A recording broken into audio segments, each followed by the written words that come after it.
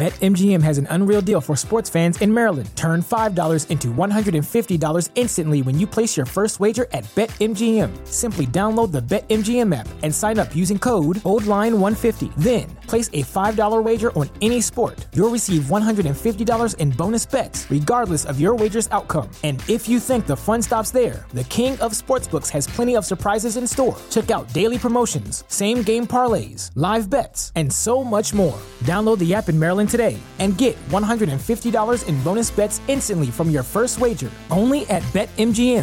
BetMGM and GameSense remind you to play responsibly. See BetMGM.com for terms. 21 plus only.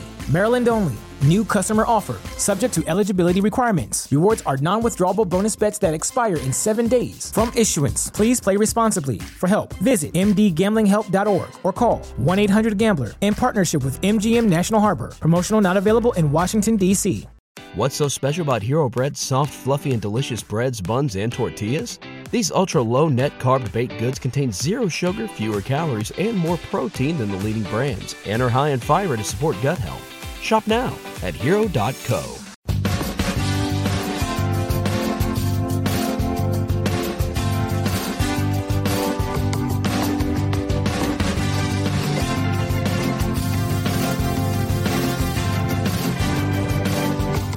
Hello, everybody, and welcome to another edition of Wrestlenomics Radio. I'm Brandon Thurston, broadcasting live and on demand from Buffalo, New York, where today is Sunday, January the 7th, 2024. And today in the program, welcome to a solo edition, as I will be talking to myself. We'll see how this goes for the next, who knows how long. I could be rambling about quarter hours, YouTube, TKO consolidation for minutes, hours. It remains to be seen. But today on the program, what have I got? A lot of year-end stuff. A lot of year-end slides to go through with attendance. We will talk about Wrestle Kingdom attendance, some YouTube stuff, some quarter hours. What else have I got here? The biggest quarter hours for the biggest shows, for the highest viewership shows of the year. Some of that. And a strange discovery that I've found related to the Big Bang Theory. No, not the astrophysics theory, but the television program that does enormous viewership in reruns somehow. There's more, but we'll see. Maybe it's too much. We'll see. Of course, Wrestlenomics Radio is free today because it is the first Sunday of the month. It is the first Sunday of January. So it's free for everyone on YouTube. We're streaming live here on YouTube, on Facebook, on X, formerly known as Twitter, on Twitch. I decided to hit the Twitch button. I don't know if anybody's watching us on Twitch today, but we're on Twitch as well. And every other week, this is for subscribers only at patreon.com/Wrestlenomics. So there's that. If you haven't listened to it already, Pollock and Thurston, we had a program on Wednesday where we talked to Chris Samsa as well as Phil Strum. Talked to Chris Samsa about Wrestle Kingdom that was upcoming, and talked to Phil Strum about the World's End presser and the controversy surrounding Chris Jericho. So check that out if you haven't already. And I guess we'll get started. Wrestle Kingdom attendance, 27,422. 27,422. So what is that? That's a little bit better by, 1,400? It's a little bit better than the prior year in 2023, when there were no more capacity restrictions, but there were still, as I understand it, cheering restrictions. There were no cheering sections, and I think there were cheering sections. The real pro experts can correct me, but I think 2023 is the year where everybody finally in Japan got back to pre-pandemic live events, in terms of full capacity, full cheering allowed. So does the notion that being able to cheer everywhere, does that make the event more attractive to go to, or does that also coincide with less hesitancy about the safety of attending? I don't know. So maybe those are some tailwinds that should have made this show have higher attendance, and it did slightly higher. This is, in fact, still higher attendance than 2016, as we can see here in the chart, or 2017, when they did 25,000 in 2016 and 26,000 in 2017. We believe, by the way, all these attendances are legit. I think that they're probably paid ticket sales plus comps, I think is what we're looking at here. Around May 2015, the New Japan website, which has always reported attendance for each one of their events, those attendances are believed by myself and people who I trust better than myself about these subjects. Beginning around May 2015, the attendances became more legit. Maybe that has to do with Bushi Road being the parent company. I don't know. But we do believe that these attendances from the middle of 2015 and forward are pretty legit. So anyway, of course, nowhere near the heights of New Japan's success in the late 2010s. 2019, 38,000. And then they did the 2-day Wrestle Kingdom under the guidance of Harold May. 40,000 on day 1, 30,000 on day 2. So this is, although New Japan is now, I think, finally back in terms of the safety restrictions, finally back from the pandemic.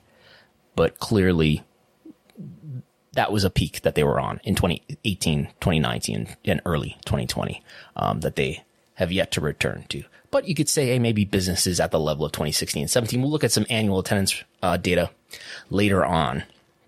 I guess is the main event today. Looking at AEW, WWE, and New Japan annual attendance trends. There are reports for that too on the Patreon. Briefly, we will break some news here. Not very interesting news, not very meaningful news, but we will break some news here. We have some ratings that have not been reported elsewhere up to this moment. Impact and New Japan. Impact was watched by 65,000 viewers on Thursday. It was a best of episode. I understand, I'm not watching, but I understand that Impact hasn't really aired new content since mid-November or so. There'll be a preview episode of the pay-per-view Hard to Kill this coming Thursday, and then they will return with actual new content the week after that. So this rating is pretty low. What we have here in the table is the averages by month, and what we have here is 65,000 for the only episode in January so far, and that will be their, that's lower than any of the monthly averages preceding. New Japan aired not new Wrestle Kingdom content on January 4th, Thursday. I think they did last year. I want to say maybe they did, maybe they will next week. In any case, they re-aired the Ospreay and Omega match from the prior year and did 60,000 viewers, which is fine for them. As you can see here in the charts, in the range of 60 is what they're often doing on average. So there's that. What did we learn here?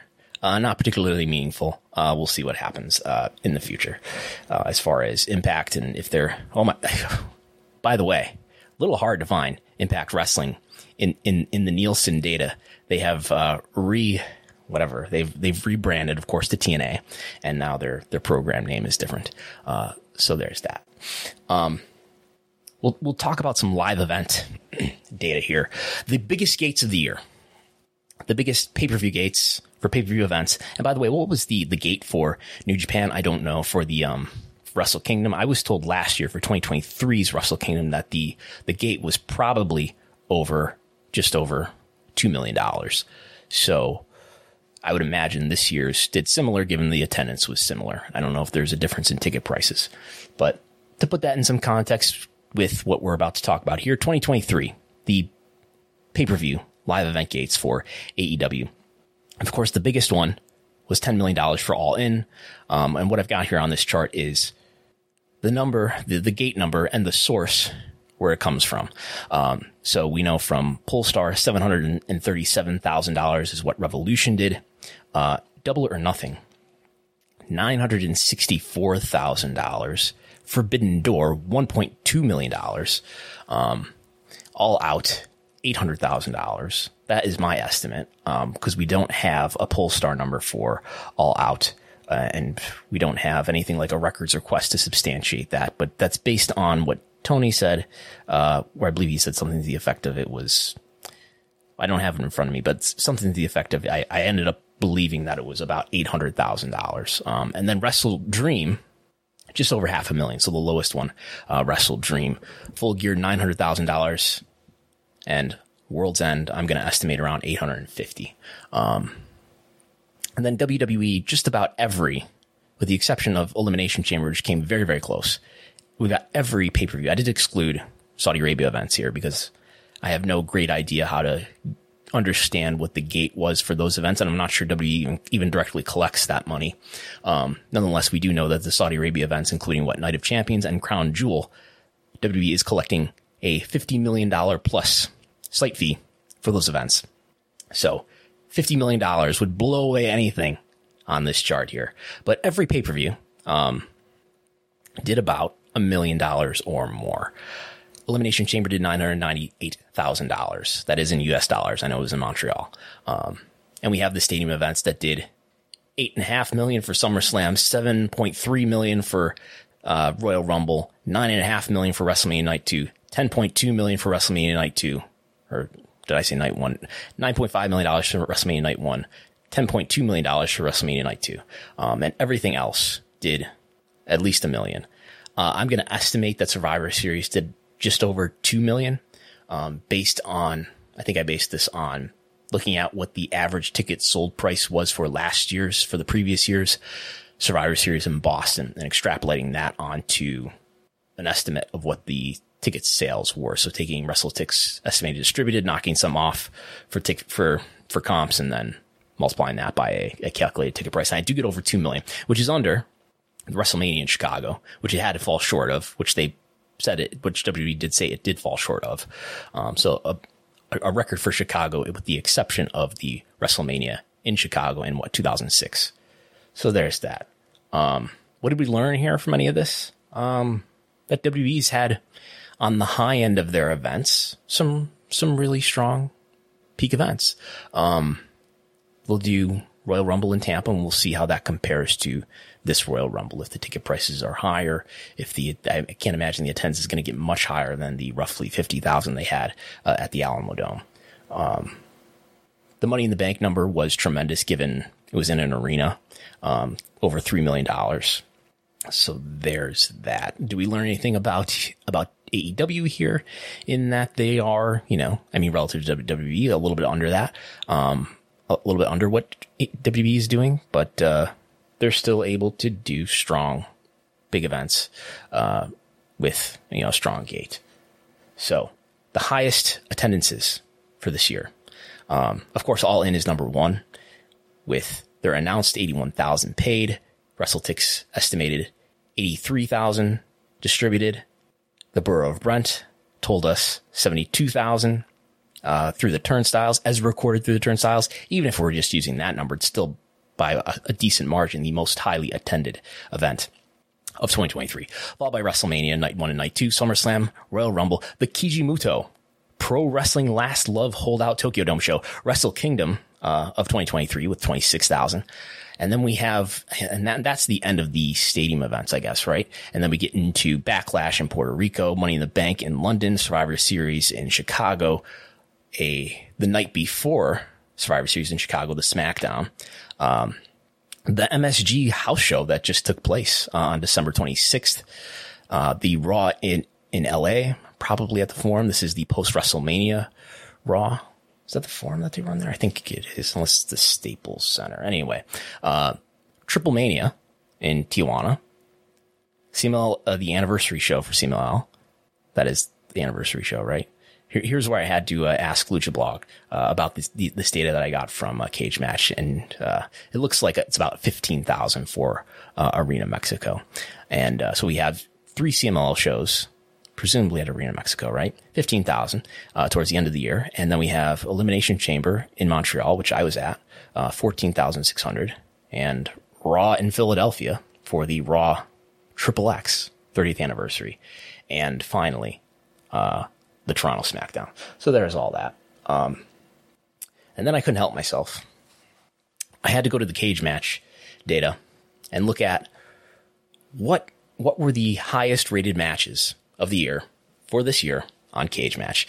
And we have at number 10, Drew McIntyre and Sheamus versus Gunther. That is a 3-way match. And I guess I could have replaced the and with versus. A lot of this is automated, obviously, at WrestleMania. Then we have number 9, the Collision, that hour-long tag match between Jay White with Juice Robinson against FTR. And then at number 8, Kento Miyahara and Katsuhiko Nakajima from Noah One Night Dream in July Will Ospreay versus Shota Umino in November at Power Struggle in New Japan. At number 6, we have Tetsuya Naito versus Will Ospreay from the G1 Climax. That is the semifinal at the Sumo Hall. And then we have the top 5. Kenny Omega versus Will Ospreay in Toronto Forbidden Door. I was there for that with the infamous Tiger Driver 91 or whatever he called it. MJF versus Bryan Danielson at Revolution, the Iron Man match. Bryan Danielson versus Zack Sabre Jr. at Wrestle Dream. Adam Page versus Swerve Strickland at in the Texas Death Match at Full Gear. And then finally, probably what's going to win Match of the Year with a lot of whoever's doing awards, right? Kenny Omega versus Will Ospreay at Wrestle Kingdom 1 year ago with a 9.76 based on 1,000 votes. So there might be a few more votes at this point, but I think this order is still accurate. Of course, cage match rankings can always change, just like Fritz's favorite songs, right? The rankings can always change. All right. And on to things that I think it's interesting to look at. Like, I was going to look at event ratings. To what extent does this matter? I was going to look at event ratings too, and using cage match as a sample or maybe a bellwether, looking at, how the shows have been received. I think there are some hints that you can get out of this stuff. Cage match isn't the end all be all, but it is interesting to look at the critical reception. And I think these things do tell you sort of who's getting the most efficient free advertisement, because people are telling each other about, look at this good content that you can see. That's what they say. Check out this content. Speaking of content, we'll go to YouTube now with more year-end data, looking at so this is not taking into account every video, but only the videos that pertain to weekly shows. So Raw, SmackDown, NXT. We're looking at the WWE events here as I drink coffee. So we're looking at those 3 weekly TV shows. Sorry, no NXT Level Up or whatever. So we're looking at those, and we're looking at these all with the same duration of lifetime. So we're looking at this only through 7 days. And it just so happens that's all I'm scraping. I'm scraping WWE and AEW. We'll talk about AEW in a minute. Don't worry. I scraped WWE and AEW's YouTube channels every single hour, and I follow every video for the first 7 days or 168 hours of its lifetime. Well, I don't, but the bots do, right? No, the Python scripts do. And the most watched video through 7 days for WWE on its official channel. Here's another caveat. First of all, there's like WWE on USA YouTube channels now, right? And I think WWE on Fox, and WWE does not seem to be particularly vigilant in taking down people who are reposting on YouTube their videos. I've seen some of that where highlights of their shows, which are just seem to be a replication of what they have on their own official channel, where those videos may be getting hundreds of thousands, maybe millions of views, which I imagine they're still monetizing. They're still getting the ad revenue related to those because it's their copyrighted material. Point being, not all of the consumption may be represented here, but I am inclined to believe a really good sample is here. Anyway, what's the most watched video by far with 5.5 million views? Almost doubling anybody else at number 2 is The Rock returns to dismantle Austin Theory, proving that Austin Theory is the biggest draw in WWE, right? Well, or maybe it was Dwayne. Number 2, Tribal Court is basically tied with Rey Mysterio snapping and punching his son Dominic. Family entertainment for everyone. And then we have at number 4, CM Punk returns to Raw. I imagine his Survivor Series clip did well here, but we don't have the Survivor Series clip because that didn't happen on weekly TV, but his return to Raw did, with his lukewarm promo, right? Roman Reigns deals with the bloodline dissension. This was something that was happening on June 2nd on SmackDown. Raw's craziest moments, which I should have excluded because they had the word moments in it. So disregard that one. 7, the entire Cody Rhodes, Roman Reigns, Brock Lesnar saga, post WrestleMania. and that's number 7. Sami Zayn launches a sneak attack on Roman Reigns February 7th. The Usos superkick Roman Reigns on June 16th. Roman Reigns berates Sami Zayn on January 6th. Owens delivers a surprise attack on Reigns in the Bloodline January 20th. The Rock and John Cena highlight Wild SmackDown. Randy Orton, Dominic Mysterio. The Rock comes face to face with John Cena. Randy Orton officially signs with SmackDown. The Bloodline brawl with the Judgment Day. So a lot of Roman Reigns here, I would say. A lot of Bloodline. And we could continue on here, but I'm hesitant to read a bunch of stuff here. So there's that. We do have a CM Punk confronting Seth Rollins down here at 23. So some Rock. Almost 3 segments from The Rock. And a lot of Bloodline. That's my takeaway here. Some Randy Orton, too. These returns, what I would say are, and we'll see a lot of this in the AEW stuff that we're about to look at, moments that are career moments, significant moments in someone's career, a debut, a return, unfortunately when people pass away, which I think we'll see in some of the quarter hour, we'll see in what was the most watched telecast in all of wrestling this year on U.S. television. Career moments, major moments in people's lives. That's what I almost want to say has a big tailwind to it and is not in its own right necessarily indicative of, if you want to answer the question, the most important question in our lives, which is who's a draw. Anyway, so let's look at a great example of this. Number 1 and number 2, most watched videos from weekly television on AEW's YouTube channel. The rated R superstar Adam Copeland kicks off a must-see opening to Collision. This is after he'd already been there for a week, I think. And then we have at number 2, him making his in-ring debut against Luchasaurus. So Adam Copeland, formerly known as Edge, number 1 and number 2. CM Punk returning is number 3 on Collision. The Nature Boy Ric Flair is number 4, with his debut in AEW.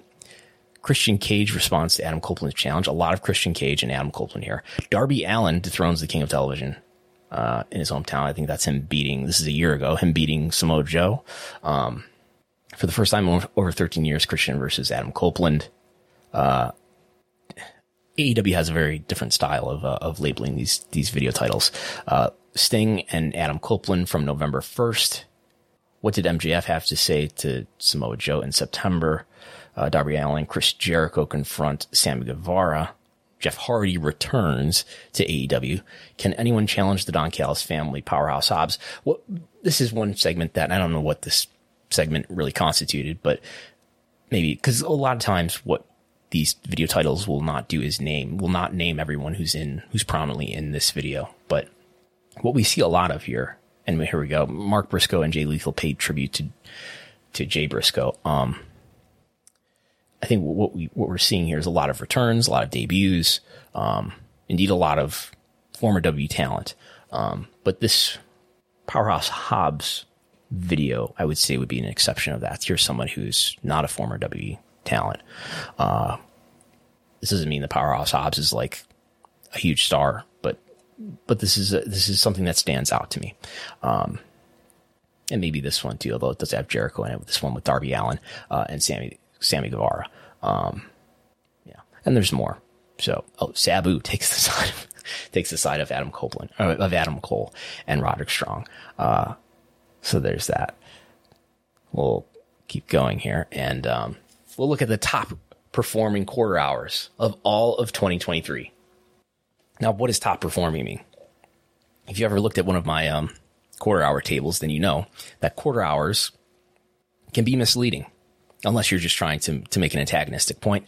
But quarter hours can be really misleading because of a lot of external factors, including ad breaks, including what came before it, including what else is on television. And I think, in fact, YouTube videos are a cleaner way to look at it because it doesn't have as many external factors that are pulling on the viewership or the views. Views and viewership are not the same thing, certainly, when it comes to YouTube videos and Nielsen data, Nielsen AMA data. So anyway, what we're doing here in this quarter hour study that we're briefly going to run through is we're excluding all quarter hour ones.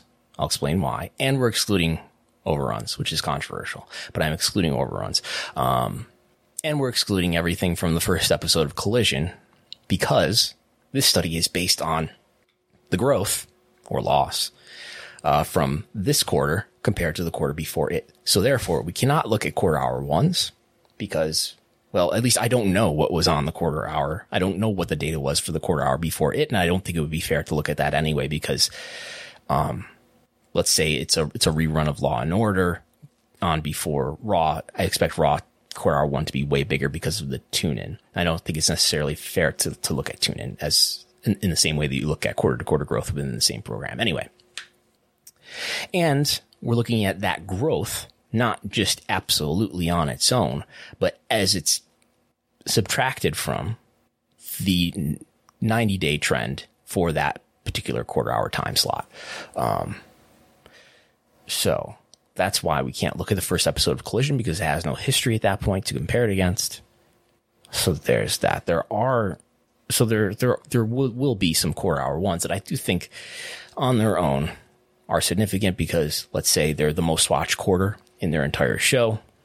But for the sake of doing something that's broad and sweeping and can apply to every quarter hour from 2023 that we have, which is every quarter hour for every weekly WNAW TV show, all 6 of them, to do something that's broad and sweeping that will apply evenly to everyone on a level playing field, at least for the quarter hours that survive these exceptions. So anyway, what are they? Here's the WWE stuff. Here's the top 10 for each program for SmackDown, for Raw, for NXT. And number 1, the quarter hour that moved the viewership the most while adjusting for what that quarter hour usually does. Number 1, Roman Reigns and the Usos live angle with Solo Sikoa. Is that Tribal Court? Anyway, we don't have them named with their official brands as the WWE YouTube titles do. But that quarter hour got to 3 million viewers. That might be the most watched quarter hour of the entire year too. In any case, number 2, Roman Reigns, Sami Zayn live promo. This is leading up to Elimination Chamber. Number 3, Roman Reigns, Jey Uso, Jimmy Uso live promo. Number 4, we have AJ Styles backstage promo, but the Miz and LA Knight live promo. So something that's not Roman Reigns and the Bloodline there at number 4, and it's LA Knight and the Miz. And then we have a Triple H live promo. I don't remember what that announcement was. And we have a Judgment Day live promo, a John Cena live promo. We have a Cody Rhodes and Ludwig Kaiser match, followed by, probably more importantly, a Paul Heyman and Cody Rhodes live promo. The Bloodline live promo. And we have here at number 9, the finish of Knight versus Butch, the Usos, Paul Heyman, Solo Sikoa backstage. And then we have a WWE draft segment. And then later on, we have a Triple H and Roman Reigns live promo. I'm guessing that is the 10-year, I don't know, the championship ceremony or whatever it was. And then we have Raw, the most watched, well, the strongest mover on Raw was the, Drew McIntyre and Judgment Day versus Cody Rhodes, Uso, was it Jey Uso, Randy Orton, and Sami Zayn. That moved 14% in the demo. And then we have John Cena and Austin Theory live promo leading up to WrestleMania where John Cena buries Austin Theory. CM Punk and Seth Rollins, Cody Rhodes and Paul Heyman. Oh, Sami Zayn and Cody Rhodes, I'm sorry. Cody Rhodes and Paul Heyman. Rhodes, Rollins, Judgment Day, Sami Zayn live promo. Nia Jax versus Zoe Stark, Imperium backstage angle with Miz. Seth Rollins live promo. This is the night that Punk has returned. So this is the night where they saved Punk for last. And the Seth Rollins promo in the middle of the show did pull viewership up strongly. Cody Rhodes and Jey Uso versus Damian Priest and Finn Balor. Roman Reigns, Cody Rhodes, Paul Heyman live promo the night after WrestleMania. 4 minutes of a Triple H live promo. And a host of other backstage and other segments and something with the Usos after that. So what do we have here? A lot of some Judgment Day. I think the Judgment Day have been on the positive end, of movers here. This is a Judgment Day video. But this is Drew McIntyre and the Judgment Day in a match. John Cena, CM Punk and Seth Rollins. CM Punk issue has been big. His return. Cody Rhodes in a number of segments here. So this supports the notion that Cody Rhodes is really helping business, right? We've seen he's ranked highly in my analysis of W Shop. He's number 1 for the full year in my estimates, I should say. And he was number 1 by WWE's own infographic, right? Which seems to be a top 10 ranking. Didn't have numbers on it, but seemed to be a top 10 ranking. Cody Rhodes and Roman Reigns, 1 and 2.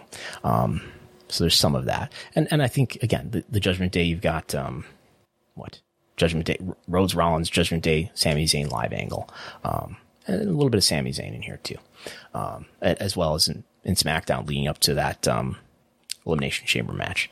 And then NXT. Everyone is wondering about the NXT quarter hours, right? And we have Seth Rollins versus Braun Breaker at number 1. I did exclude overruns here. So why did I exclude overruns? Because some of them are 1 minute long. And I don't think it's significant to look at 1 minute in the same way that we're going to look at what are otherwise all 15-minute segments. But that did mean we excluded some longer overruns that were like 9 minutes or even 14 minutes. But we did exclude a Becky Lynch quarter hour, where she was wrestling Tiffany Stratton that did really well, as a result of excluding all overruns. Dijak versus Eddie Thorpe, which was just a couple weeks ago. That's number 2. We have a Cora Jade Lyra Valkyria live promo. We have Ilya Dragunov, JD McDonough live promo.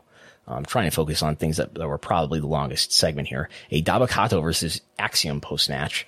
We have a Noam Dar versus Gable, Chad Gable match, post-match. We have a post-match angle with Metaphor and Alpha Academy. We have Axiom, Frazier, Dragunov backstage angle. Some of these things don't necessarily make sense or sound like there's something that truly, it was related to this content in particular, that moved it. But we have Wesley versus Dominic Mysterio. So we have Dominic Mysterio. And then we have Indy Hartwell versus Zoe Stark. Yeah. And then we have Tatum Paxley versus Kalani Jordan. A lot of these things just don't necessarily jump out as like, oh yeah, there was a lot of buzz around that, and that intuition is then corroborated with this data. We have less of that here, although Seth Rollins and Braun Breaker definitely rises to that, right? And then moving on to the AEW. I'll do Dynamite first. At number 1, we have the last 4 minutes of, this is on March 8th, the last 4 minutes of Orange Cassidy versus Jay Lethal with Jeff Jarrett and Best Friends. That in quarter hour 2, for whatever reason, moved the demo by 13% in a quarter hour that usually goes down 6. So Jeff Jarrett wins again. And then we have Mark Briscoe versus Jay White. Just recently, this is from the Continental Classic on November 8th. We have Juice Robinson, the Guns, and MJF live promo. I wonder if that is the October 4th. That sounds like it's the quarters angle. And then we have Chris Jericho, Don Callis live promo from July. We have Adam Cole, MJF, Roderick Strong live promo from August. We have Guns and FTR live promo from March. We have Adam Page and Swerve Strickland live promo. I don't think this was the recent one where they had their promo that was really well regarded, but this is from September the 6th. Right? Because that was a match that happened at Full Gear in November. And it was, it was a week prior that the memorable promo was. Anyway, Tony Storm versus Sky Blue in quarter hour 6 on March 22nd moved the demo up by 5% in a quarter that usually is down 8% and makes this list. MJF and Adam Cole versus Brian Cage and Big Bill, with MJF and Adam Cole doing something post-match in July 12th. And then we have Kenny Omega versus who? As I will pull it up in real time to find out who was Kenny Omega facing there, because it's cut off in our table. So and what is this? It ends with Cassidy Kyle Fletcher. Is that correct? No, Cassidy Kyle Fletcher backstage angle. There we go. Kenny Omega versus Jon Moxley is that match on May the 10th. So that makes sense as a match that people were tuning in to see in quarter hour 7 on May the 10th. Collision. Again, we don't have the first Collision. We had nothing to compare it against. That's not to discount that people tuned in in the highest viewership the Collision may ever get for the return of CM Punk. But number one, in terms of moving the ratings, moving the quarter hours, MJF versus Kenny Omega on October 28th. Then we have Claudio Castagnoli and Andrade El Idolo. And then we have Roderick Strong versus Darius Martin, post-match angle, with the Kingdom in Action and Andretti. Gravity and Commander versus Buddy Matthews and Malachi Black. We have Andrade El Idolo versus Daniel Garcia, post-match with CJ Perry. We have the finish of Christopher Daniels versus Juice Robinson with a post-match angle, with Juice Robinson and Jay White live promo. We have Iron Savages and Jack Jameson live promo, followed by Iron Savages and Jameson versus the Guns and Juice Robinson. Bryan Danielson versus Eddie Kingston on December 2nd as part of the Continental Classic. The finish of a tag match between involving Parker and Menard against Commander and Penta, with Bryan Danielson is that Andrade El Idolo. In the end here, as I look on my spreadsheet off screen, looking at number 9 or so on December 9th. Are we all looking at the same thing here? I'm not sure. Anyway, and then we have at number 10, Mark Briscoe, FTR backstage, Lance Archer versus Darby Allin. So some of these things make sense. Some of these things do not necessarily feel meaningful. And then we have Rampage, where the trend for Rampage is usually it starts out with with quarter hour one being something, and then basically the next 3 quarters are in decline. December 13th, I did try to exclude, I believe I did exclude preemptions here. So we have some weird preemptions where Rampage was following a college basketball game or something and had a massive audience. But that should lead to a lot of tune out anyway. But we do have Parker, Menard and Garcia versus Cassidy and the Hardys at number 1 here, which somehow moved the audience by 38%, which doesn't make much sense. At 10 to 10:15. This must have been something where they had a weird time slot, right? Because 10 to 10:15 would otherwise be quarter hour 1. The Royal Rampage on July 21st. The last 2 minutes of Guevara and Jericho ramp promo, Britt Baker, Hikaru Shida, and Sky Blue in a six person tag match. The Hardys and the Kingdom, and more things here. I don't know that the rest of these are particularly meaningful, especially when we're talking about Rampage, where, I mean, some of these, do we get into yes, some of these did lose viewers. At least one of these did, because the trend is so strong in the other direction. So there's the quarter hours. Did we learn anything from this about AEW? And to contrast it with their YouTube videos that I think corroborate what we often see in the quarter hours, I don't feel like I learned a ton here. MJF and Adam Cole, at least early on, did seem to move quarter hours. Did we really see much of that in the YouTube videos though? Probably, if I read through all of these again, I could probably find 1 or 2. But I don't see much corroboration here. What ideally I could do is go through every episode and look at every episode of quarter hours, and then look at the videos for that show and corroborate one against the other to say, okay, did this quarter hour seem to perform well? Did we also see the YouTube clip for that segment perform well relative to the others on the show? And we've done things like that in the past. But we don't see, to the same extent that we see in WWE, in terms of certain people really standing out. In the other company, Roman Reigns, Cody Rhodes, somewhat the Judgment Day, Seth Rollins, somewhat, CM Punk's return. Those are the big things, I think. And the bloodline. When we say Roman Reigns, I should include the Usos as part of that, and Heyman. So, and we don't have, as to the same extent, these people who really stand out. What we see in the YouTube videos certainly is a lot of returning and debuting people, and some Sting, and I think that's consistent with a year in which WWE got stronger. And you could say, based on this data, their star power, the individual star power of their key stars, got stronger. And in the case of AEW, things became bit more mediocre. And what really popped, at least at these numbers, at least in YouTube, was returns, sort of, you could say, novelties, returning, debuting major names. So there's that. And who are the big stars who have really emerged in this year, who are new and their own for AEW? It's hard for Swerve is maybe the one that's coming this year. So there's all the quarter hours. You can get the quarter hour reports as I get them at patreon.com/Wrestlenomics. And we'll look at what the biggest television viewership was for these shows overall. The most watched U.S. telecast of a wrestling program in 2023 was this episode of SmackDown on August 25th.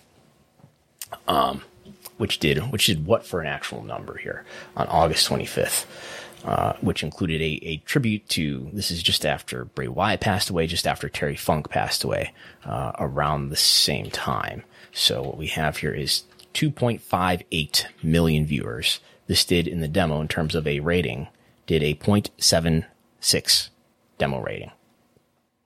And it started off with the tribute, and that was the most watched quarter hour.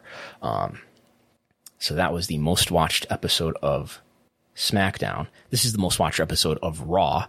And this was actually more watched than that episode of SmackDown in the demo. This is the post WrestleMania episode of Raw, which, grew from quarter hour 1 to quarter hour 2 and peaking at, 2.598, almost 2.6 million viewers for the Roman Reigns, Cody Rhodes, Paul Heyman live promo, and then slid like a slide until the last 2 quarter hours when it grew back up, concluding with a Brock Lesnar and Cody Rhodes live angle. So that was the most watched Raw of the year. And it was more watched in the demo than any SmackDown this year, which is, in every other week almost, Raw is under what SmackDown is doing. And what did this actually do for a number here? This post WrestleMania Raw on April 3rd, it did 2.26 million viewers. 2.26 million viewers. The most recent episode of SmackDown will probably beat that in total viewership, but in a 0.76 in the demo. So virtually equal to what that Bray Wyatt and Terry Funk tribute SmackDown did, but slightly higher in terms of actual viewers, because if you don't know, the P18 to 49 rating is based on the number of viewers as a percentage of the national population within that age group. And we had 997,000 viewers in that age group. We had slightly less than that for that episode of SmackDown. So that's the most watched WWE shows of the year. And then we have the most watched Dynamite of the year, April 22nd. Everybody remembers that one, right? The April 22nd Dynamite on TBS.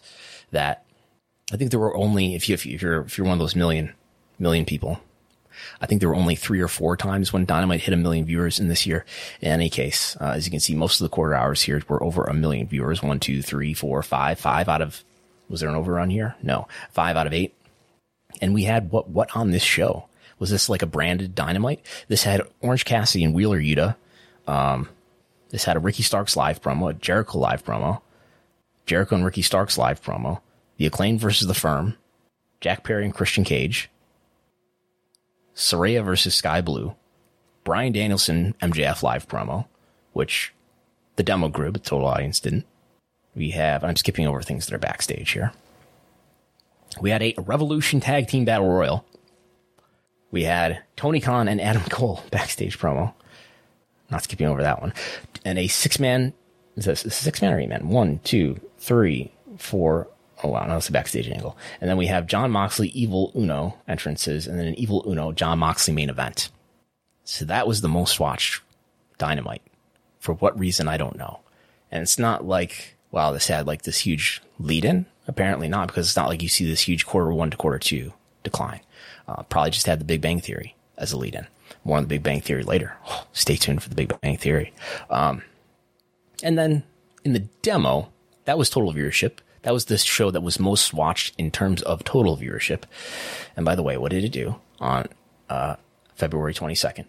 On February 22nd, that episode of Dynamite was watched by an average of 1,028,000 viewers. Did a 0.35 in the demo. But then we had the Grand Slam episode, which was more watched in the demo, and that did a 0.36 in the demo. So slightly higher by one full ratings point, but it was only watched by 984,000 viewers. So no million for, here it is, the Grand Slam episode. And that makes sense why this would be among the most watched episodes of Dynamite of the year, heavily hyped in Arthur Ashe Stadium. You had Claudio Castagnoli versus Eddie Kingston. You had the main event of MJF versus Samoa Joe, Chris Jericho versus Sammy Guevara in the middle, Jon Moxley versus Rey Fenix. This is one where he gets concussed. Saraya versus Tony Storm. Those look like the matches. Okay. Those were the most watched shows of the year for the respective companies. But then already this year, day one, January 1st, Raw was on television. It was on the USA Network. And by my formula of conditional formatting that I've been applying to, I've modified it a little bit. I haven't modified it in a while, though. But we have a lot of green boxes here that are supposed to indicate maybe this was actually about the content, the reason why the viewership is up. A lot of green boxes here. But by far, the most interesting one is the quarter hour at 10 to 10:15. And in fact, what happened before it, we had a hyped return of a WWE champion. And of course it was Jinder Mahal. Jinder Mahal, the former WWE champion. Who could forget? Coming out to do a live promo, but then he was spoiled and foiled by The Rock, Dwayne Johnson coming out, where viewership averaged for those 15 minutes. And we do have, we had an ad break and then we had a Jinder Mahal live promo. I did have this on mute. I don't know how long he was out there by himself, but that's what we have labeled here from 9:45 to 10. So he's out there by himself, apparently. And then into the next quarter, that's where The Rock joined him. Reportedly this segment went way over time. In any case, the portion with The Rock from 10 to 10:15 averaged 2,154,000 viewers, by far bigger than anything on the show. As you can see in the line chart here, we have this big hump here, and then a big decline afterward as well. I continue to speculate what happens here. What helps these buzzworthy segments do especially well is I speculate that people hear about the segment on social media, I guess, or through fax machine, or through landline telephone conversation, and then they go into their DVR and they check it out, and they watch that 15 minutes or so, and then they turn it off. Which is consistent with the trend that we see here, going from 2.154 million viewers to 1.57 following that. And we've seen that on a number of other occasions too. But in any case, big movement here. This was the most watched Raw since the post-Survivor Series episode. Consistent with the activity we saw in quarter hours, the YouTube video for this segment is over 4 million views. I don't think it's reached 5 yet. Don't know that it will within 7 days. But if it does, there will be an automatic tweet that happens from the Wrestlenomics account. So there's that. And then we'll talk about NXT, everyone's favorite show. So NXT had their New Year's Evil special, or at least their New Year's Evil branded week of NXT. 768,000 viewers, a 0.25 in the demo. This was their highest since November 7th in each of those measurements. So a good rating for NXT. This is coming off, by the way, both of these shows for both NXT and Raw, coming off a week of pretty low ratings, the week of Christmas. Raw had the best of show that did a fraction of the audience that it usually does. NXT was not particularly highly watched either, right? Because it was up 15% in this week versus the prior week. Up 32% in the demo for this episode versus the prior week. Looking like we're going to see similar for SmackDown based on the fast affiliates at this point too. But anyway, pretty good rating for NXT. This episode is up 79% versus the prior year's average in the demo. In any case, what I really want to look at here is compare this to Dynamite in a particular way. But let's just talk about what Dynamite did in the same week, which it did, I think, an okay rating. 801,000 viewers, a 0.26 in the demo. And this episode was down 5% versus the prior week, down 3% versus the trailing 4, down 7% in the demo versus the trailing 4. So actually, this is on the lower side for what Dynamite has been doing lately. So not a great rating. 2.6, they've done. It's not the lowest since some milestone, but this was on the lower end of what they've done. So keeping that in mind. Okay, this is what the quarter hours looked like for Dynamite. Yes, we'll talk about the Big Bang Theory issue first. A big quarter hour one, over 1 million viewers in quarter hour one, inheriting some audience while gaining some tune-in. So we have here, for people who don't know, right, is you have, yes, Big Bang Theory, for whatever reason, captivates a significant audience on TBS at 7:30, and you have people at the end of that episode who left the television on, and then you also have new viewers arriving to watch Dynamite. So you have this high audience of over 1 million viewers, and then some of those viewers who are watching Big Bang Theory, they leave, and we have a big decline. So we went from 1,063,000 viewers to 858,000 viewers. So that's a strong decline. And, you know, I'd heard some chatter about how, well, the Big Bang Theory effect, the Big Bang Theory tune out, you might say, the tune out from quarter hour one to quarter hour two, or any subsequent quarter hours, has been stronger than usual. And I was tempted to dismiss this and say, people who are talking about ratings who aren't me don't know what they're talking about.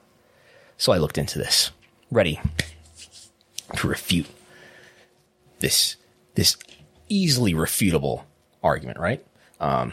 So there they are. There's the cast of the Big Bang Theory, who are the real draws.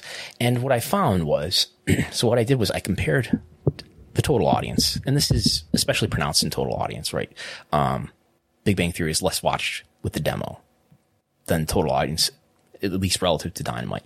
But what I found was, you know, comparing quarter hour one of Dynamite to Dynamite's own quarter hour 2 to 8, that is the rest of the show, comparing the first quarter hour to the rest of the show, or alternatively, there's no difference really, comparing quarter hour 1 and 2 versus the rest of the show, which is 3 to 8. What we're seeing here is the disparity between those early quarters, or quarter, and the rest of the show has gotten greater, and has been greater than usual.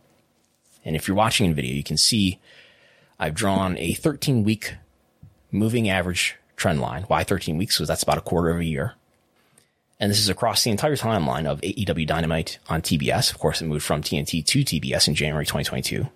And what we see here over time is, well, not over time. I guess what we see is the difference between the early quarters and the rest of the show is around 10, 20%. Sometimes rarely it's as high as 30%, but sometime around early October, we have that disparity has been higher than average, basically on a consecutive basis. All right, you see all these dots here. Let me use my mouse. Can you see my mouse? I don't think you can. In any case, what we have here is, yeah, there we go. All of these dots here from just after October begins. All these dots here are above this average trend line, which is just another way of saying the disparity has been higher than usual.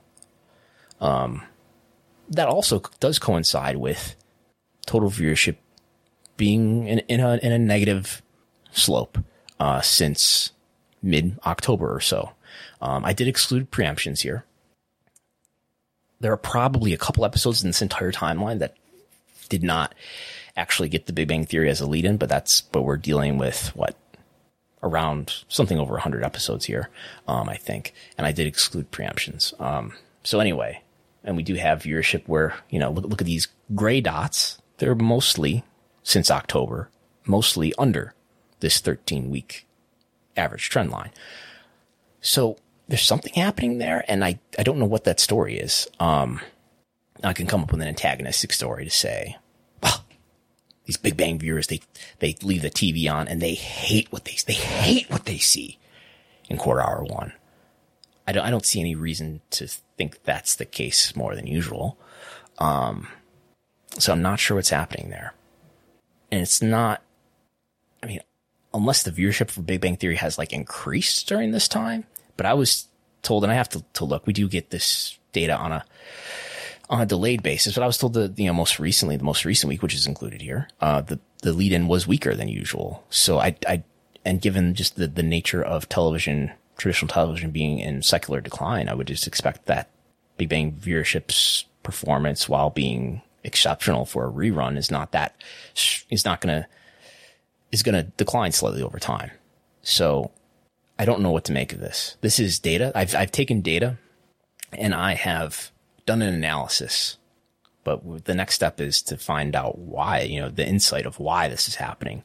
And I just don't know, what that is. I don't know what other story to come up with to explain that. As I struggle with this collar here. Okay. So if you have any ideas, I don't know. I'm not monitoring the live chat. There could be absolute chaos and anarchy and verbal abuse happening in the chat, but I'm not monitoring it. I will look at it later. So there's that. An interesting discovery in the world of Wrestlenomics data. But the other thing I wanted to talk about is Release to Dynamite. And Release to Dynamite this week was that the median viewer age, this is exciting. We went from lead-in effects to the next exciting issue, which is median viewer age. The median viewer age for NXT was younger than the median viewer age for Dynamite. Now, if you're looking at this chart right now, you can see that this is basically almost never been the case. This is going all the way back since the beginning of the Wednesday Night War, October 2019. And what we see here in the yellow is the median age of that audience from the very beginning, which for NXT, it's been at best in the late 40s at the very beginning, when Dynamite at that time was in the low or mid 40s. And it's moved up, and, comically in the NXT 2.0 days, it was upwards of 60 years old, where half of the audience was over the age of 60 years old in the the late 21, early 22 era of NXT. And it has declined, especially since you see especially sharp decline, I guess, here from January 23 onward. We see a really pretty strong negative slope here, from, roughly Q4 of 22. And then it sort of levels out a bit by middle of last year, July. But it's still, still getting down there a bit. And what we had here was this week. I'll look it up here to tell you what the exact ages were. Dynamite's median age this past Wednesday was 51.6. 51.6. Half the audience was over 51 years old. But that is the measurement, 51.6. And NXT was 49.9. So slightly lower. And that has never happened except for, one time in June when, I believe what was it, June 22nd? Does that line up with an episode of NXT or Dynamite? Maybe it was June 20th. In any case, there's a week in June where I do have, when we reported the data at the time, before Nielsen reprocessed it, NXT was older. But then we ended up with it being reprocessed, because I look back on this historically, and NXT ended up younger in that week. Maybe reprocessing showed something that was not necessarily reflective of actual viewership. I don't know. But so maybe there's that one exception. But it's just indicative of what? Of what? Does this matter? Well, as viewership gets higher, viewership usually gets younger. And we're still at a point, right, where, if we look at, I think I have a slide here, right? Dynamite is basically always having a higher audience than NXT, right? The gray line, except for this past week where they nearly touched, the gray line is usually bigger than the gold line. But it's indicative of I think the relevance of the increasing viewership of NXT. No show by percentage was up more than NXT in 2023. If I share the big spreadsheet and look at our 13-week moving averages of median age for all these shows, and we have seen NXT, repair the age of its viewership and get a lot younger, while Dynamite is it's not really growing, right? It did grow a bit from around this time in early October, in fact, where we've seen a decline in total viewership. It did grow a bit there, but it's not like it's in this really sharp positive slope. So there's that. We are seeing NXT get younger, and its viewership has gotten bigger. And I think that coincides with people caring about the show, People watch it more. I mean, there's something about the youth of the viewer in this environment where traditional viewership is skewed so old because young people don't watch traditional viewership so much. So I think that's interesting and a juxtaposition from where we were a year ago, a couple years ago, certainly. So there's all that. And what else do we have here? What's so special about Hero Bread's soft, fluffy, and delicious breads, buns, and tortillas? These ultra-low net-carb baked goods contain zero sugar, fewer calories, and more protein than the leading brands, and are high in fiber to support gut health. Shop now at hero.co. Overdraft fees are just the worst. Get up to $200 in fee-free overdraft with a Chime checking account. Sign up today at chime.com/goals24. Banking services and debit card provided by the Bancorp Bank N.A. or Stride Bank N.A. Members FDIC. Spot me eligibility requirements and overdraft limits apply. As I've been talking to myself for almost an hour, well, more than an hour, in fact. It's time to talk about football. The Bills face the Dolphins later today in a do or die. Might not make the playoffs if they don't win today, but they could win the division. They will win the division if they win today. Anyway, let's look at Thursday Night Football. Is streaming, speaking of streaming, and people who are young not watching traditional TV and only watching streaming, well, we've got a weekly NFL show that is on streaming, and how's it doing relative to the prior year when it was also on streaming on Amazon Prime Video? And how is it doing compared to traditional TV viewership on Fox and the NFL Network in 2021? So Prime viewership, Amazon Prime viewership for Thursday Night Football is up. In terms of total viewership, it's up in, I believe, every week, right? Is that what we're seeing here? We're seeing 2023 in the yellow, and it was up in week 2. They didn't have a week 1. I didn't leave it out. They didn't have a week 1, so they were up in week 2, week 3, week 4, week 5, week 6. I'm comparing this to the green, by the way. Week 7, week 8, week 9, week 10, week 11. They had Black Friday, which they didn't have in the prior year. It's Thanksgiving week, where others have the Thursday game. Week 13, week 14. They were down in week 15. That's right. I thought there was one there they were down for, where they had only 8 million viewers for their week 15 game versus 10.3 million the prior year. But they were up in week 16 and 17. So Prime Video's Thursday Night Football did better than the prior year in total viewership. Did better than, and we knew this last year too. Last year did better than the games that were only broadcast on the NFL Network. But those games that were broadcast in 2021 on both Fox and the NFL Network, Amazon Prime Video in this year, nor last year, it has not equaled any of them. Nobody watches traditional TV anymore. Well, at least that's not the case when it comes to football. So streaming has not been able to equal what at least Fox plus NFL Network was able to produce a couple of years ago. Now we are seeing 2023 do better than 2022. So that viewership and that reach of streaming, at least when it comes to the NFL, is growing. That's total viewership. Now here's the demo. There are ads on Thursday Night Football. I would say most of the money is justified in terms of the subscriber fees that the NFL drives for all of its TV partners. I don't know how much Amazon Prime Video is. I guess it's certainly adding value, right? In any case, you want that shipping discount. But in the demo, we have not every week, right? But we have, so if we look at just these purple boxes here that are the Fox Plus NFL, we have Prime Video beating Fox Plus NFL in week 5 in the demo, in week 6, under it in week 7, just under, way under in week 8, beating it in week 9, just under in week 10, but beating it in week 11, no comp in week 12, beating it in week 13, which it didn't in the prior year for most of these comps when it's beating it, right? Not beating it in week 14, not beating it in week 15, and then no comp in 16 and 17.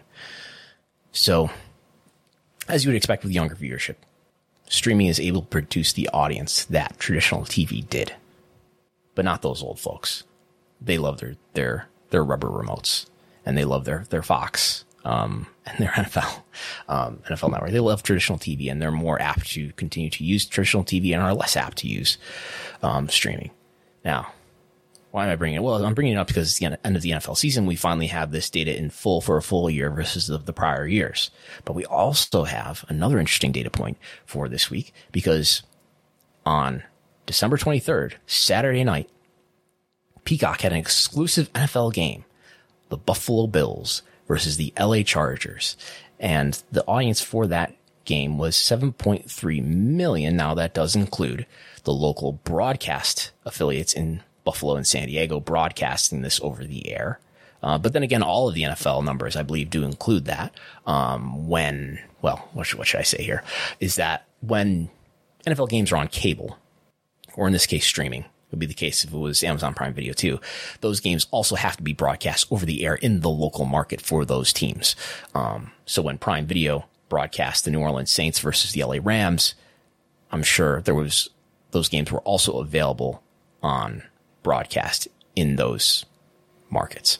So when we're looking at 10.2 million viewers for the Saints versus the Rams on Thursday Night Football, I'm almost positive that included local broadcast viewing too. Anyway, 7.3 million viewers. It's the least watched game of the week. It's an unusual time slot. It was a Saturday night primetime game. It was not necessarily it was not Monday Night Football. It was not Sunday Night Football. It was not in the traditional 1 o'clock, 4 o'clock Sunday window. What should we compare this against? Well, is there a good comparison point for this game that was exclusively on Peacock? Well, let's look at the Saturday before it, where NFL Network had a game. It was the Vikings and the Bengals. 7.5 million viewers on the NFL Network, a cable network that doesn't have as strong coverage. I think I could look this up, but that doesn't have as strong coverage as ESPN, but still pretty good. 7.5 million viewers. So it did slightly better than this game that was on Peacock. Is this astounding? Oh, wow. Percentage of markets.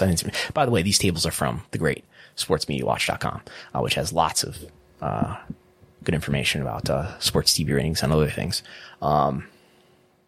So there's that. Pretty comparable to what the NFL Network is doing, which some of these NFL Network games are sort of like, this is the secondary broadcast compared to the major networks that have the games. In any case, we'll see what happens as Peacock has an exclusive playoff game, probably next week, right? We'll see how that does, and I believe Nielsen will be tracking that as well. Why is Nielsen not tracking everything? Why is Nielsen not tracking the WWE premium live events? I would appreciate it if they did. But it tells you that, streaming is not yet able to capture the audiences that at least broadcast does. And it's about equal to when these games are on sort of a medium cable network. But if we look at this, traditional cable is now at about 70 million homes. Netflix is now at about 70 million homes. And sometime during this year, what's probably going to happen is Netflix is going to have more subscribers than traditional cable. And we will increasingly, as we increasingly have, live in a world where more people have streaming, less people have cable, and we'll see what happens when streaming does, increasingly close this gap, and whether or not streaming will ever be profitable for some of these businesses, including Peacock and Paramount, another question. Although Peacock subscribers have surpassed those of ESPN Plus in the most recent reporting quarter of Q3. So there's that. And we have a story that may be good news for AEW. This is coming from Sportico. In their report of the NCAA has announced a new 8-year deal. $920 million is their new TV agreement with ESPN that covers 40 different championships, most notably the annual women's basketball tournament. This is the NCAA's second most valuable media package, covering nearly every major championship except top-tier football, which the NCAA doesn't control. Football is a different beast. And the men's basketball tournament, which it sells separately. In addition to women's basketball, the package includes softball, baseball, the big draw, volleyball, and ice hockey championships, among others. The inclusion of women's basketball tournament is particularly notable as the NCAA faced mounting criticism over its unequal treatment of its men's and women's postseason tournaments. Many focused on the organization's decision to sell the men's event as a standalone and the women's event as part of a bigger group. Last year, Sportico broke down the arguments for and against separating the women's tournament, which includes estimates of what it might fetch on its own and what it might do to the value of other rights. The new contract, this is the key part here. The new contract for this hodgepodge of 40 different NCAA championships averages $115 million per year. So we don't really have a wrestling TV AAV average annual value that's around $115 million currently. Because what we have, Raw 265, Peacock WWE 200, maybe a little more than 200. We have SmackDown on Fox 205. We have SmackDown going to NBCU in the future 287. We have AEW 44 or so before Collision, now about 70, 75, I think, with Collision. So anyway, 115 million is the current value, and is more than 3 times larger than the previous package. The deal between ESPN and NCAA was a 14-year deal worth $500 million and an average annual value of $35.7 million per year. The men's tournament rights are shared by CBS and Turner, which were most recently extended through 2032 in an 8-year deal with $8.8 billion. Endeavor, our friends at Endeavor, people we know at Endeavor, advised the NCAA on the deal. So I think it's interesting that maybe this is a good sign for AEW. I will temper this with, I think the NXT deal was not great news for an AEW deal. Because why? Because NXT went from 15 million average annual value on the USA Network. They got a new deal with the CW, which was an increase, 70% increase. Oh, great news for NXT, to about $26 million a year. But based on their viewership and what they're delivering, per viewer hour compared to what AEW is delivering per viewer hour, it makes AEW look like it's closer to fully valued. Does that mean AEW won't get an upgrade? It probably doesn't mean that they won't get an upgrade, but it doesn't reflect well on the value of wrestling television. Now, AEW is a larger package of hours. We're talking about NXT, which is 2 hours, a little bit more with an overrun of weekly content. NXT is 5 plus some unmonetized rights, including perhaps pay-per-view, library, maybe other things, maybe other small pieces there. So, but still you break that down on an average per hour basis, and NXT, it makes AEW look fully valued, which is something we've looked at in prior episodes. But this deal going from $36 million to, right, 35.7, as you can see here, to 15, which is a 3x increase. You've got a deal that I wonder what the hours are. We don't know. It's 40 different championships, and Lord knows how they'll air them, if they'll air them on ESPN, ESPN Plus. But we've got a deal of 36 million, which is less than AEW, but pretty close. Well, pretty close to the Dynamite plus Rampage deal, going 3x to 115. It's encouraging that a deal that is of that range of value, of around AEW's, sub $100 million deal, AAV, is still able to get a multiple X increase. So not just a 40X increase, like a much more valuable property like SmackDown went from 205 to 287, 40%. Stock market was not happy about it, but it's an increase of 40%. And so it's maybe the fact that these deals that are already in the multiple hundreds of millions of dollars, maybe they're not going to get as big of an increase, while these smaller deals could still get, 2x, 3x, maybe more. And it's encouraging that AEW could get a deal of 2x, 3x that will help them become profitable and help this business become sustainable. So there's that.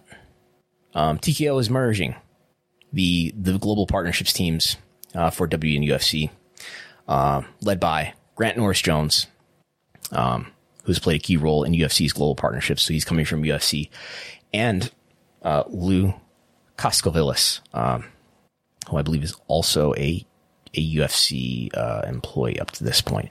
So consolidating those two teams, as we'll see, this is one of the opportunities that was said to exist, and the reason why you do this merger, among other reasons, besides lots of layoffs and saving lots of money on cutting people, is that you also get to sell sponsorships and other business partnerships together, whether that's site fees, whether that's advertising and sponsorships, whether that's, doing a UFC and a WWE event in the same weekend, whether that's co-promoting your events to one another's audiences.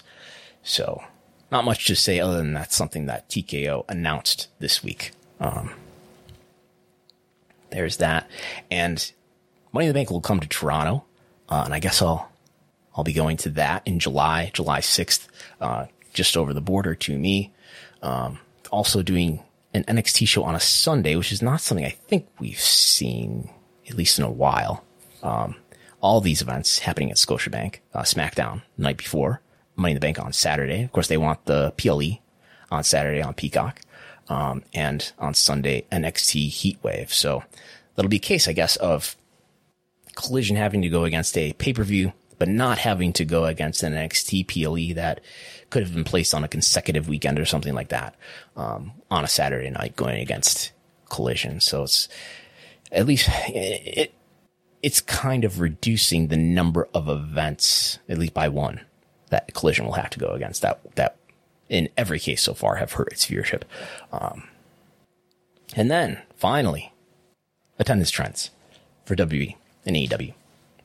Average attendance for WWE in this year, and we're talking about estimated tickets distributed here. I'm going to call the numbers from New Japan's official website. I'm going to call that distributed because I think that's paid plus comps. That's what distributed is, basically. So WWE average worldwide, 9,000 to AEW's 5,800 to New Japan's 1,800. We don't have good enough, robust enough data for CMLL and AAA. I imagine they would be in this conversation. Would they be above New Japan? I don't know. And I don't think any of the other Japanese companies would be above New Japan here. Can't imagine that. And I think I've looked at the cage match data to assure me of that, in the past. But the distance between, I guess it's interesting to note that, the distance between, what is it? It's 4,000 between New Japan and AEW, and it's that's less than 4,000 between AEW and WWE. So the distance between these companies, I guess, in terms of average audience, average attendance, is about the same, from one to the other. In terms of total, not attendance, not viewership, but total attendance, total estimated tickets distributed, 1.92. We have estimating ticket sales of about 1.7, but 1.92 estimated tickets distributed for WWE.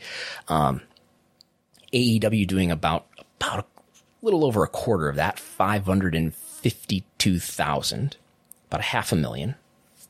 WWE doing just under 2 million, and then New Japan doing 265,000.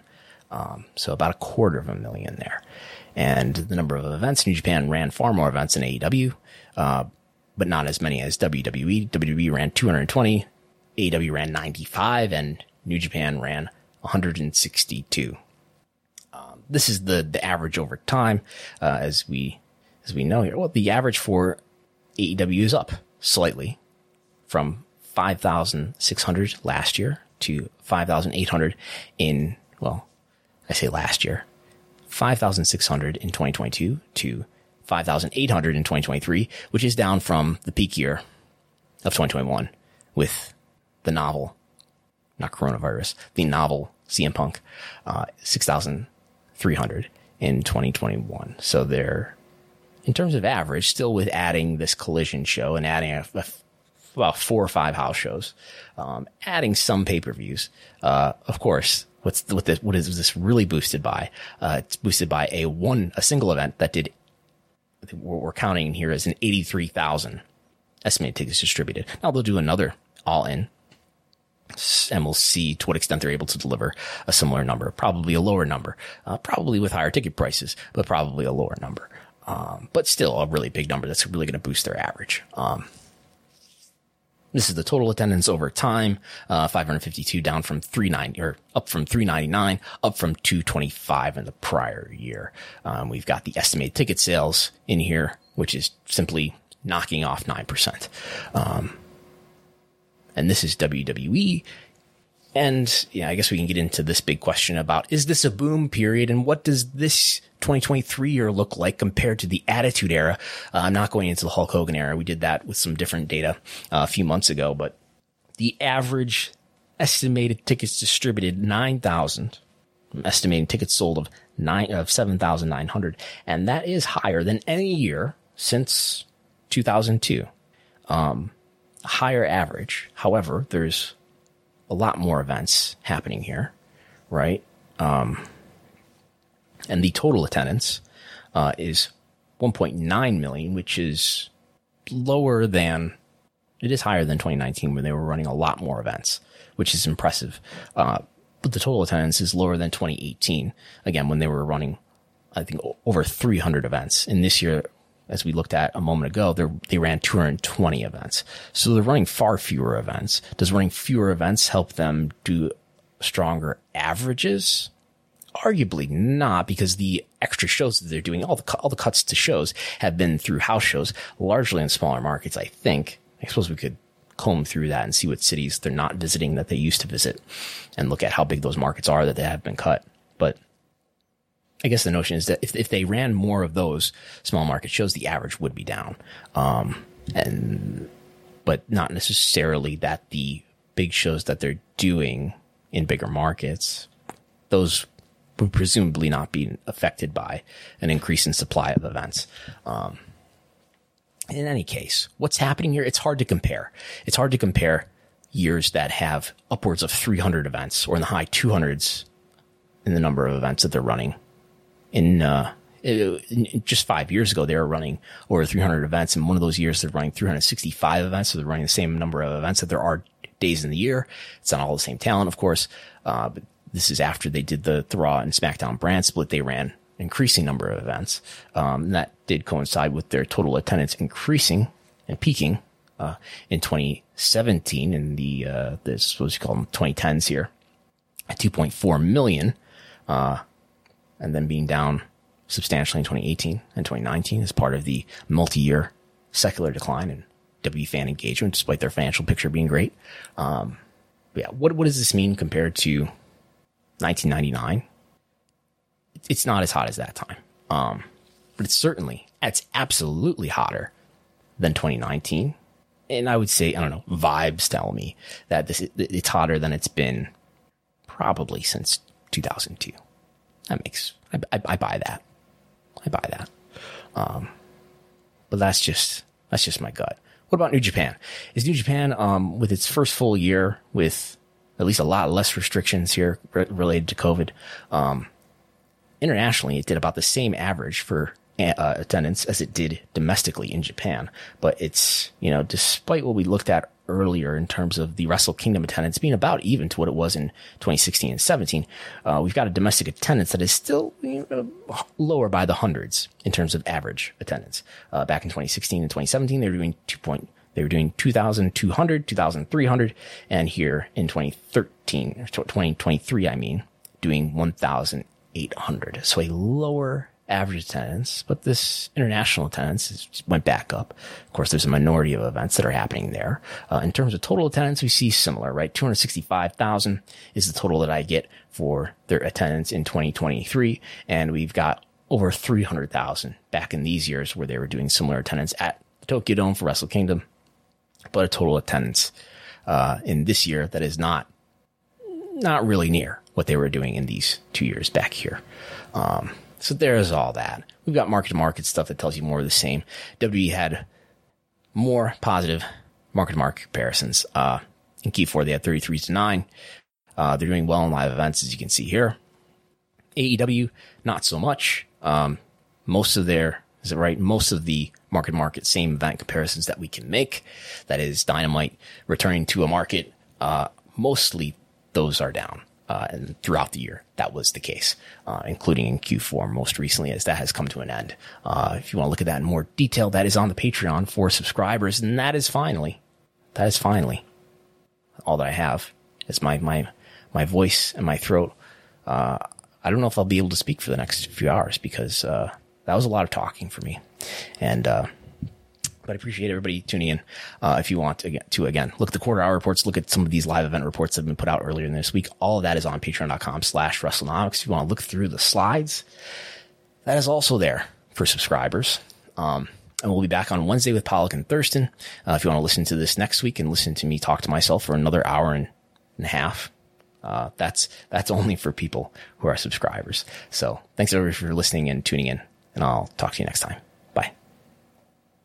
BetMGM has an unreal deal for sports fans in Maryland. Turn $5 into $150 instantly when you place your first wager at BetMGM. Simply download the BetMGM app and sign up using code OldLine150. Then, place a $5 wager on any sport. You'll receive $150 in bonus bets, regardless of your wager's outcome. And if you think the fun stops there, the king of sportsbooks has plenty of surprises in store. Check out daily promotions, same-game parlays, live bets, and so much more. Download the app in Maryland today and get $150 in bonus bets instantly from your first wager. Only at BetMGM. BetMGM and GameSense remind you to play responsibly. See BetMGM.com for terms. 21 plus only. Maryland only. New customer offer. Subject to eligibility requirements. Rewards are non-withdrawable bonus bets that expire in 7 days. From issuance, please play responsibly. For help, visit mdgamblinghelp.org or call 1-800-GAMBLER in partnership with MGM National Harbor. Promotional not available in Washington, D.C. What's so special about Hero Bread's soft, fluffy, and delicious breads, buns, and tortillas? These ultra-low net-carb baked goods contain zero sugar, fewer calories, and more protein than the leading brands, and are high in fiber to support gut health. Shop now at hero.co.